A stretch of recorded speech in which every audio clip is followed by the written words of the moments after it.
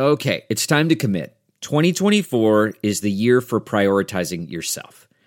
Begin your new smile journey with Byte, and you could start seeing results in just 2 to 3 weeks.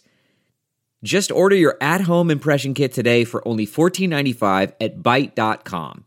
Byte clear liners are doctor-directed and delivered to your door. Treatment costs thousands less than braces, plus they offer financing options, accept eligible insurance, and you could pay with your HSA, FSA. Get 80% off your impression kit when you use code WONDERY at Byte.com. That's BYTE.com. Start your confidence journey today with Byte. Ooh, we have an official open this week. It is another crazy week. Yep. I feel like the state's on fire finally now that we have kids back to school. The Amazon's on fire, and politics is its usual. Well, let's not call it a dumpster fire because everything's solvable, right? That's right. I think you meant Overstock. Overstock. Oh, Amazon. Yes. That's a problem. Amazon too, though. Should we save him for last, or should we talk about him now? I don't know. You want to talk about him now? Let's start with the deep state. Okay, so this is what I wanted to do last week. Friday, but we ran out of time. I know. Greg predicted. So it was the weirdest thing. There was a communications release, a press release that came out of the middle of nowhere from Overstock, just sharing with us that their CEO and founder had some deep state issues, which I was like, if you did, why do you want to share? Tell us about these problems, Greg. Are you guys best friends? I like Patrick Byrne a lot. I haven't talked to him for a long time, but he is a person. I want you to remember, Overstock.com started, and the online commerce before it was as cool as it is today, as prevalent as it is today. They really saw, the head of the curve, saw where things were going. Patrick Byrne has been a visionary. He has really led causes, and whether they're public policy or whether they're cryptocurrency. Well, he even had, I don't know if I should say it, but he had a friend that was an NBA star that went missing, and he got right involved. And I think he's been in like a 48 hours story about this this athlete. Okay. So he is a combative guy when he wants to be, if he's passionate about something, and he's I just think he's a character, but in a good way. So it was absolutely fascinating as I'm watching, at least, some of the issues going on with Russia's influence in the 2016 election. It isn't simply the accusation that one campaign and or people within a campaign. It was a very broad effort, and they were looking at trying to influence, and even on both sides in terms of. So what was he saying? I'm confused. Was he saying that he was being influenced by Russians, looking to get information? So, I know the answer to this question, Heidi. Here is what Deep state has been explained. Okay. There is what, in the movies at least, I don't know if it's official term, Red Sparrows. These women who are spies that are from Russia that look to create relationships and get people to lower their defenses and get information from. And by people he means men. Men. There's defenses. I'm not judging. I haven't picked a gender, Mara. So what had happened was there was an individual, and she was part of this notorious meeting with Donald Trump Jr. at Trump Tower, and this person was ultimately indicted by Mueller for spreading information or doing things to undermine our elections. She's also someone that it was determined had gotten very familiar with the NRA and a conservative, special interest group, and had been involved there. And but then we found out that there was this broader effort. Well, Patrick Byrne has disclosed that she had attempted to draw close to him and use his contacts to try and draw even closer to other right of center organizations and even candidates. Senator Marco Rubio, Senator Cruz. She was overtly and in a very aggressive way trying to find people that she could network with, and so it wasn't just the Trump campaign, but then also on the other side of the aisle, she was looking at ways of trying to get to know people in Hillary Clinton's campaign.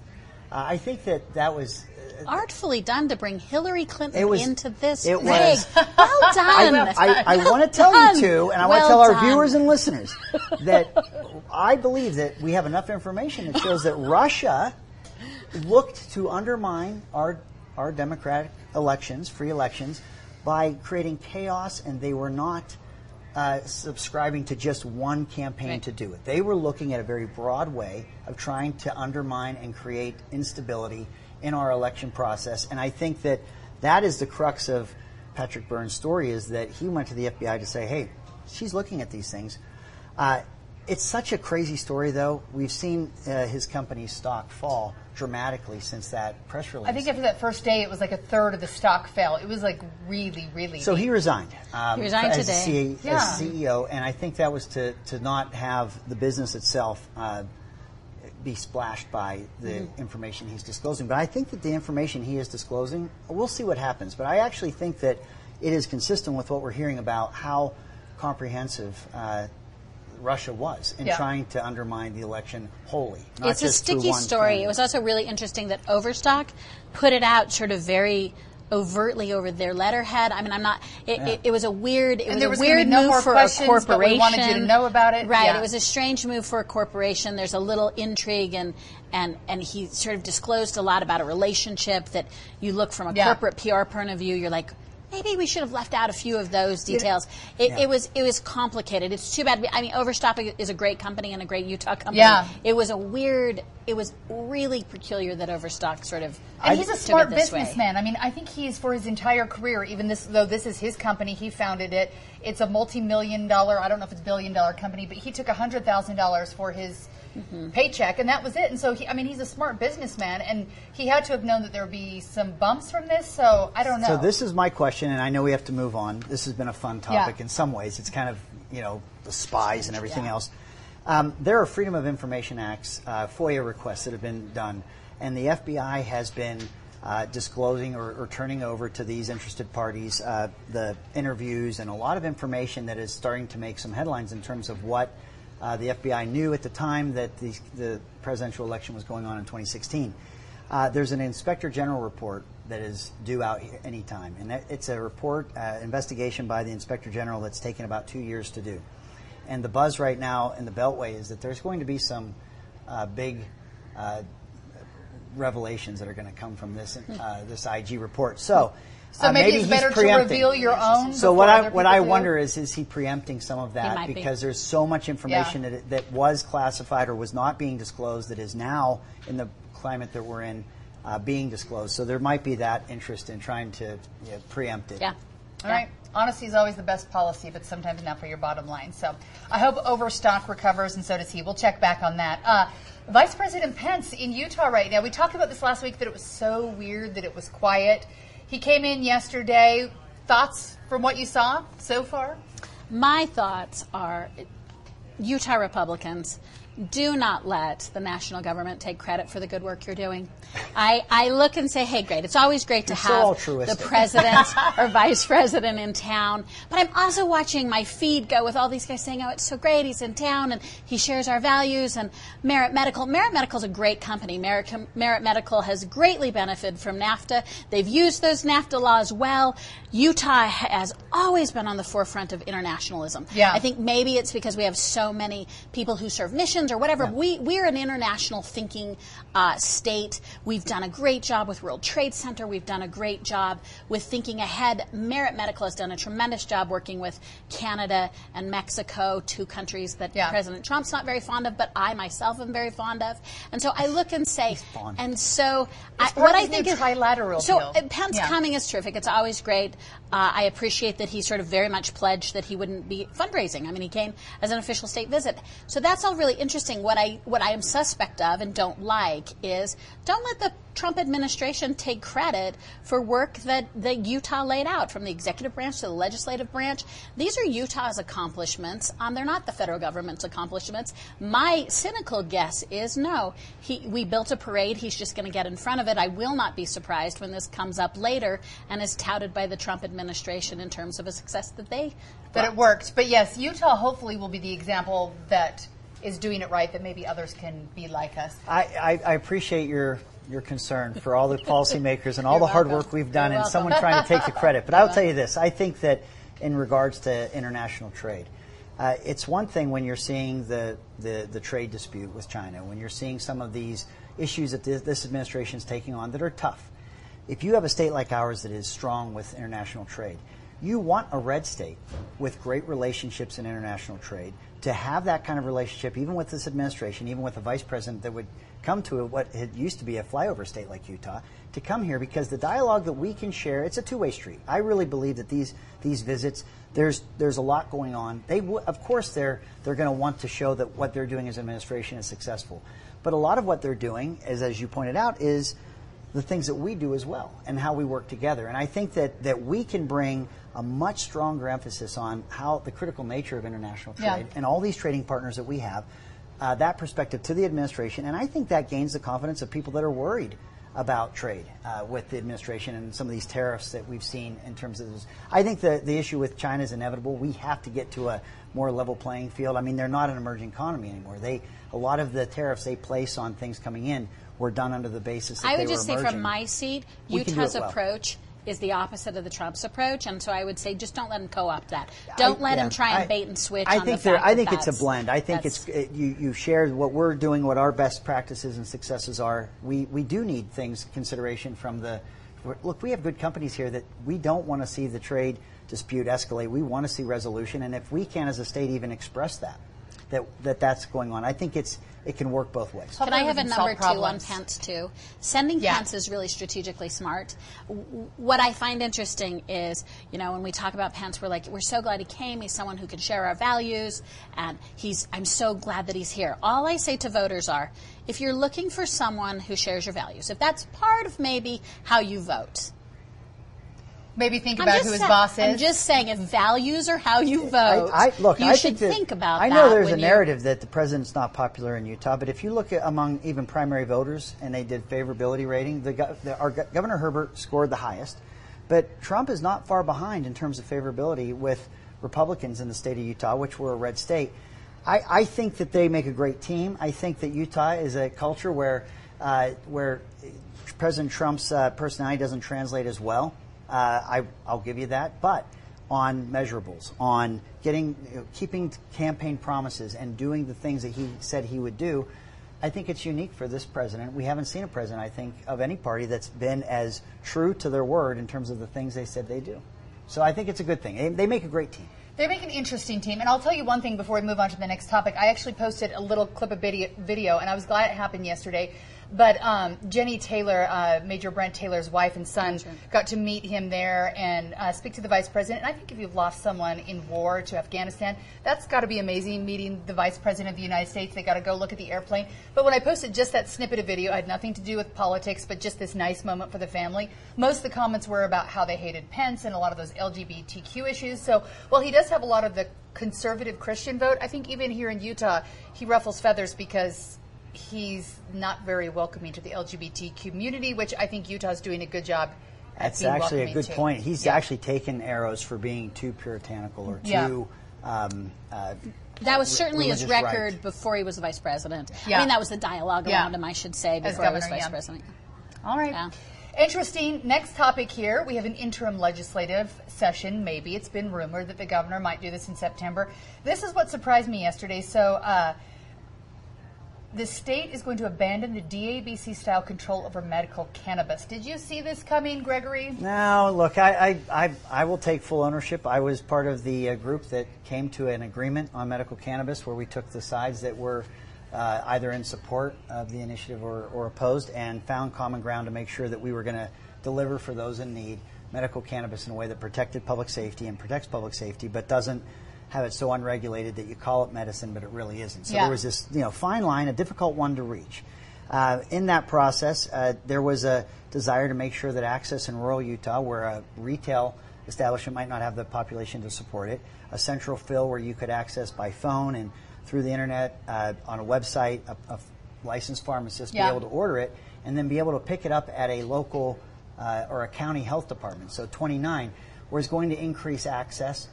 The reason we did not believe that it would be a problem is that, and I still hold this opinion, is that anyone who tells me that a county health department that you would go to pick up, you'd order it online, but you would pick it up there, if that's illegal, I would argue all of marijuana is illegal. It's the Controlled Substance Act prohibits it across the board. So if you have a state like California, or you have a state like Nevada or Colorado that allows for recreational cannabis, and you're the Justice Department and you're looking and you're going to wake up one of these mornings, because there's 35 states now that have it, either medicine or medical and recreational.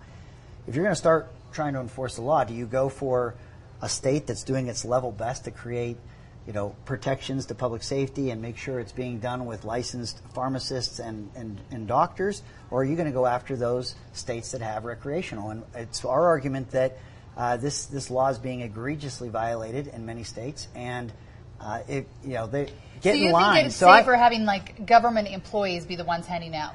And it's not. There are medical cannabis specialized pharmacies around Utah by number that are walk up. Yeah. But it was really meant as a central fill. Was meant to make sure that everyone, even in more remote areas, had access. It's fine if they want to take that part out. It wasn't part of the. Right. Everything's a compromise, and there's different sides that come with different ideas.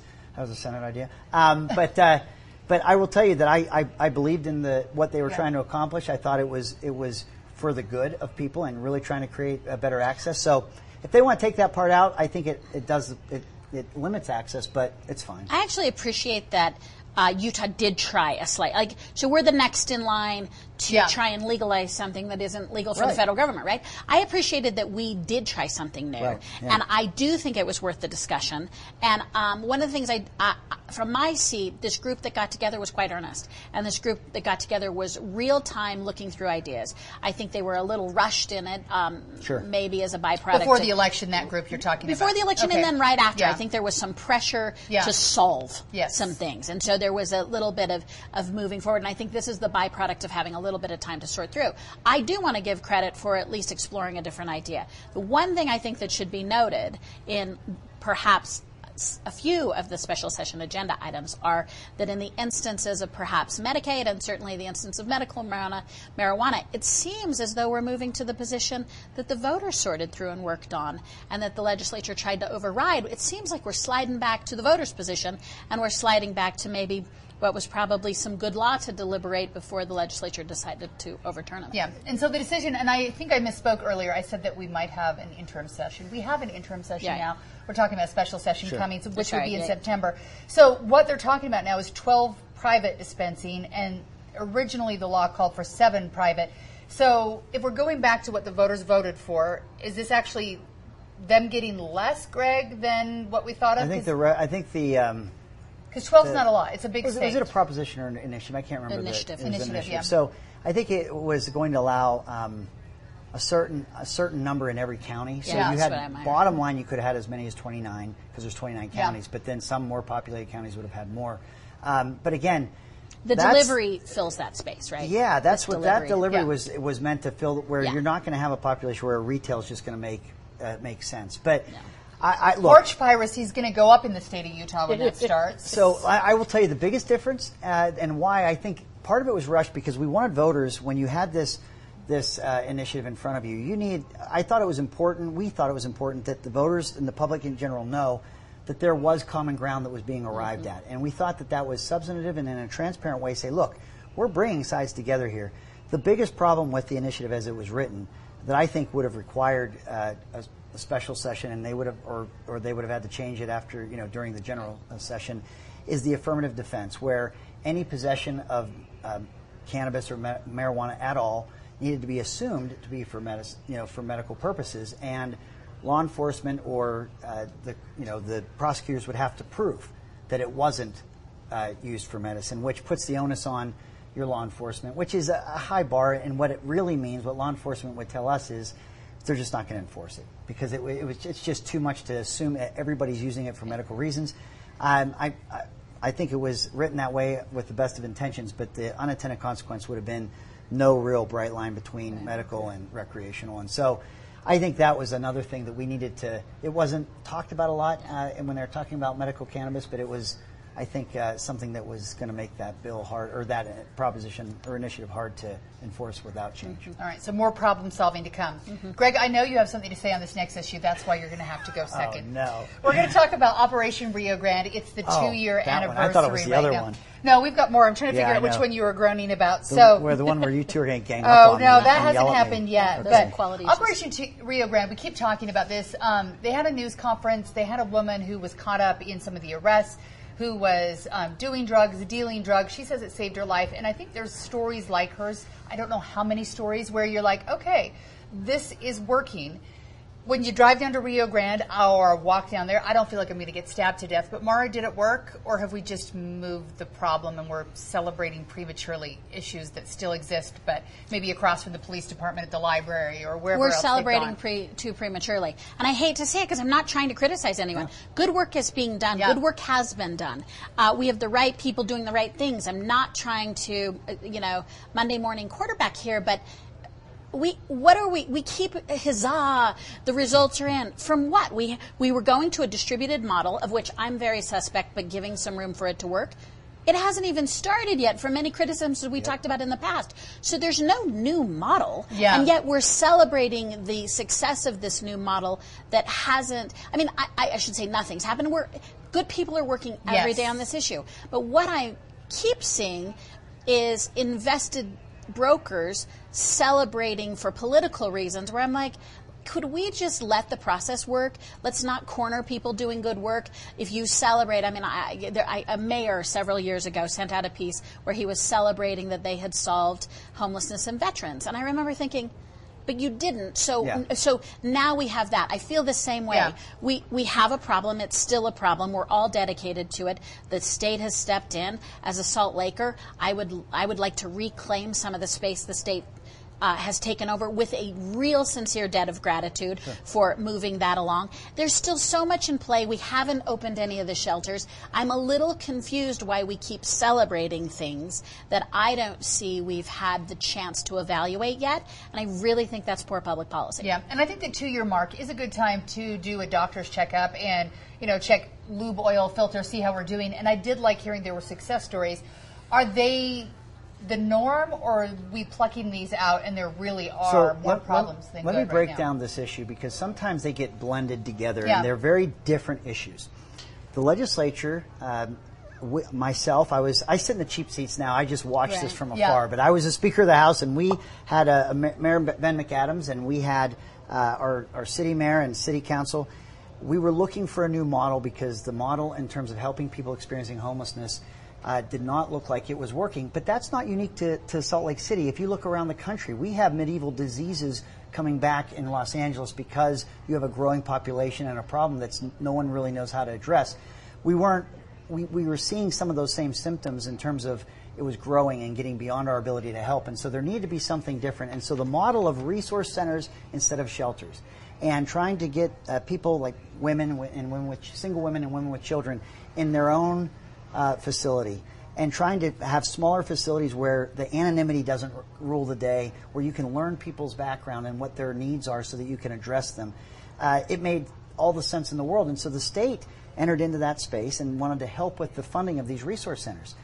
So we and it was hard, because this was something that Salt Lake County was coming up with. And if you have lawmakers from every corner of the state and you have only finite resources, a lot of lawmakers were walking away from other appropriations to really prioritize joining with the Salt Lake County mayor and Salt Lake City to address this.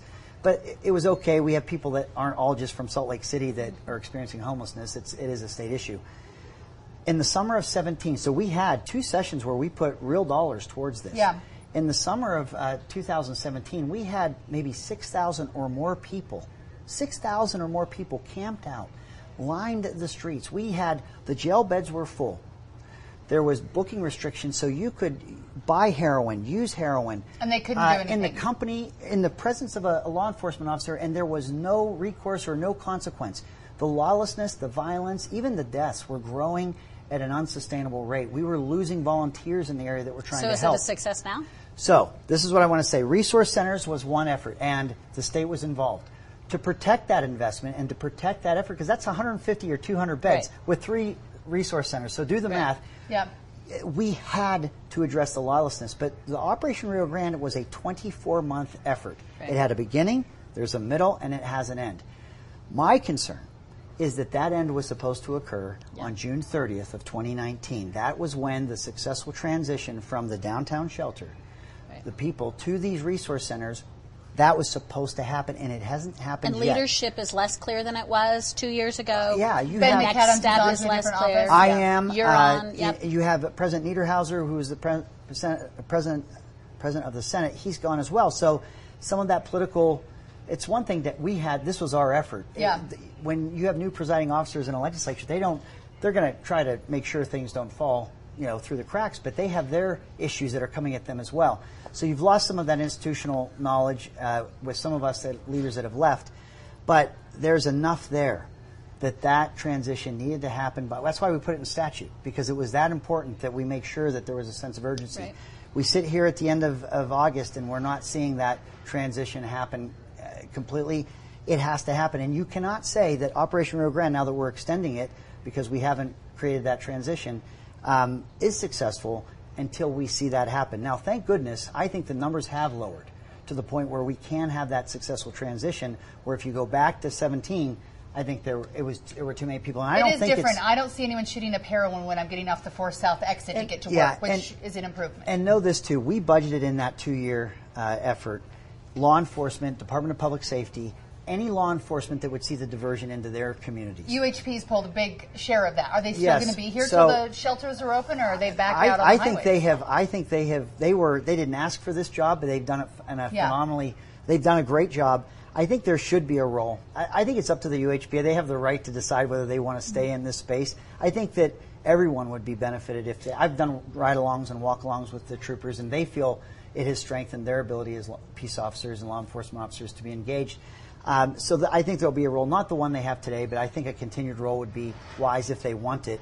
But the issue was we had to get these numbers in control. We couldn't have competing drug cartels fighting for market share. We couldn't have jail bed restrictions where you could enforce anything. You had to be able to put incarcerate people that. And I'm hoping the new leadership in Salt Lake keeps bringing this up. I mean, it is largely defined in municipal areas. I think South Salt Lake has a lot to say about what's next. So again, I'm just going to say I don't know if it serves us too well to just be celebrating instead of educating us and showing us the path forward a little. What are the numbers? Because what's happening next? When you celebrate, then you exclude me even from being a part of it. This is everyone's issue. This isn't just in Salt Lake. This is in the whole metro area, and I would encourage these leaders to articulate that more instead of just saying, because when they celebrate it and I still go to work downtown and I'm still walking over people to go to work, I'm now impatient because you've told me it was solved. Sure.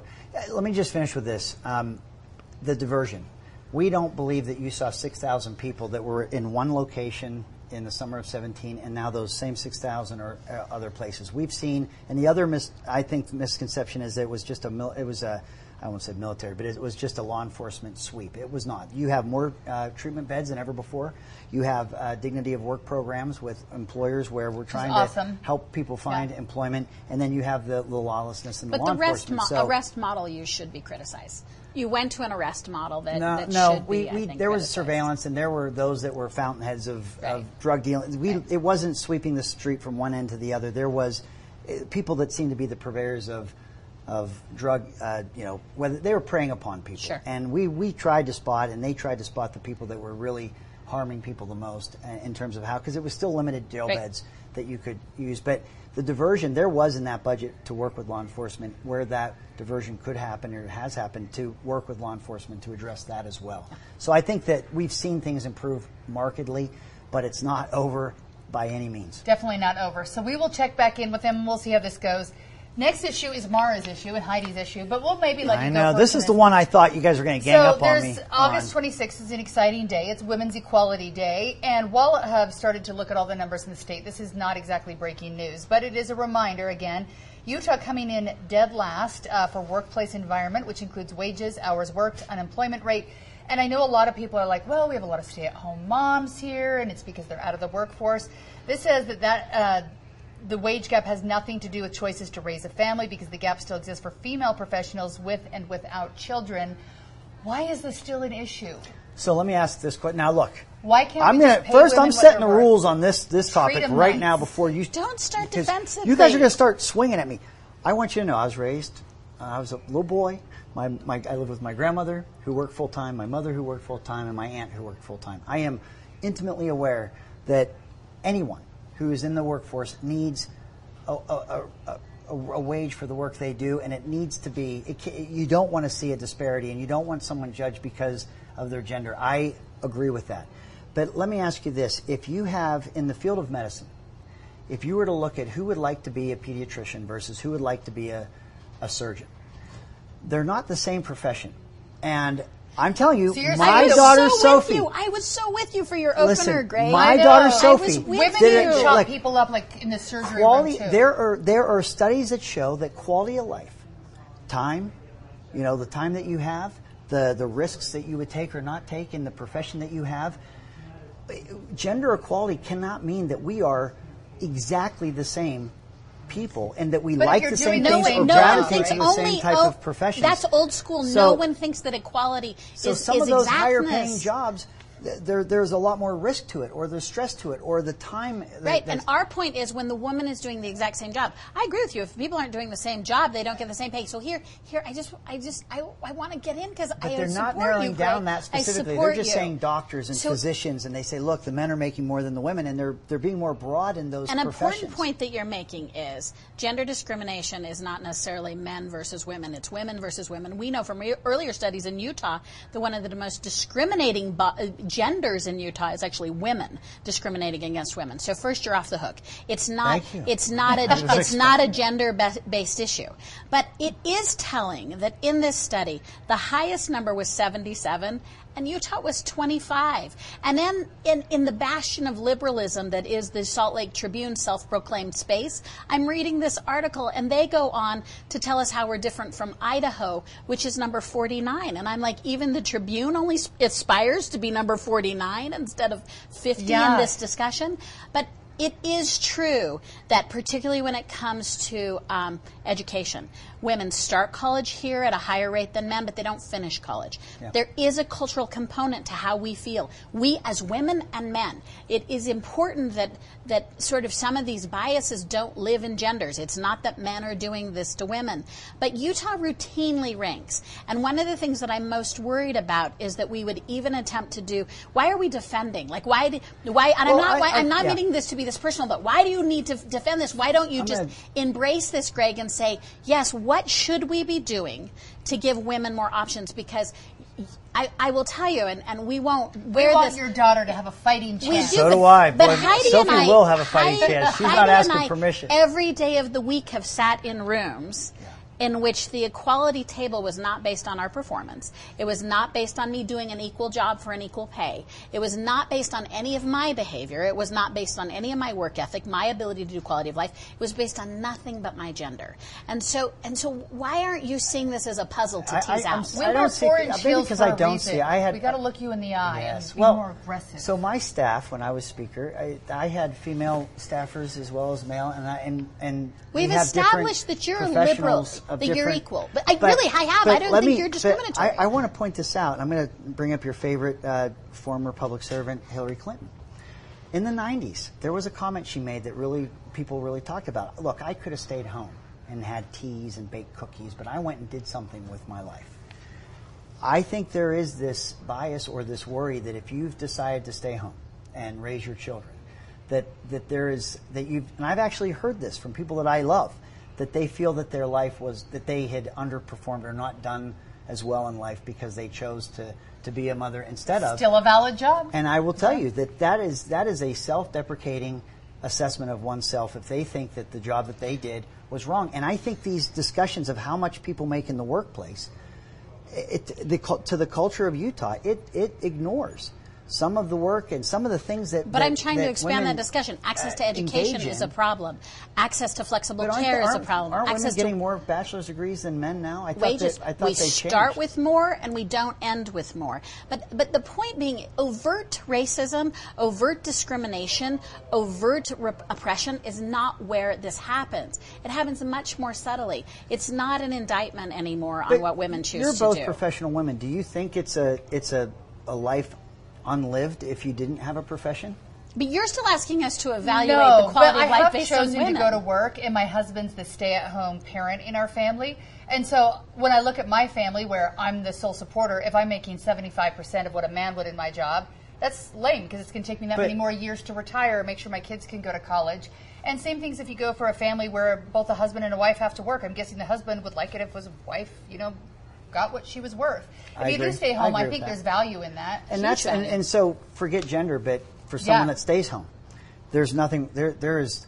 I think that's a life well lived. Absolutely. I think that should be as equivalent to a wage and a profession as anything else. And so sometimes I worry about how we measure up the wages, even in studies that show entrepreneurialism, women that start businesses versus men, and how they structure those businesses, and what free time versus time that you don't have. They're not identical. So where is an area for us to improve women's access to whatever you want? You know what? Whatever you feel like giving to us. It's your world. I just live in it. I'm just acknowledging that now. No, I will tell you that I think that if there are these instances that you're describing where you think that it is truly on level, it's not because someone had children and left the workforce for a while, then came back in, because statistically speaking, anybody who would leave a profession and come back in later is going to have to start again. And so if you're not counting those things and it's just apples for apples, I think that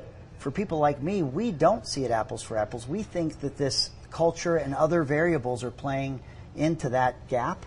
And if it's not, then you need to do a better job of telling me.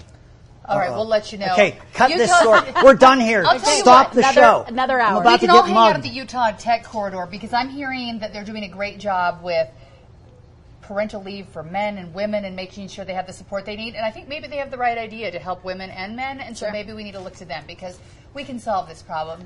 Because I agree. Girls are nice, boys are nice, and we all just want to get paid super nice. I agree.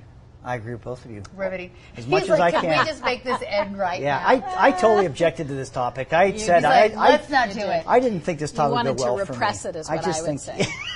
Oh, my God. Not at all. Well, thanks for playing along, both of you. I tried. Mara Carabello, Greg Hughes, as always. Fun to hang out on a Thursday afternoon today. Thanks so much, and enjoy the rest of your week. Subscribe and tell your friends about us.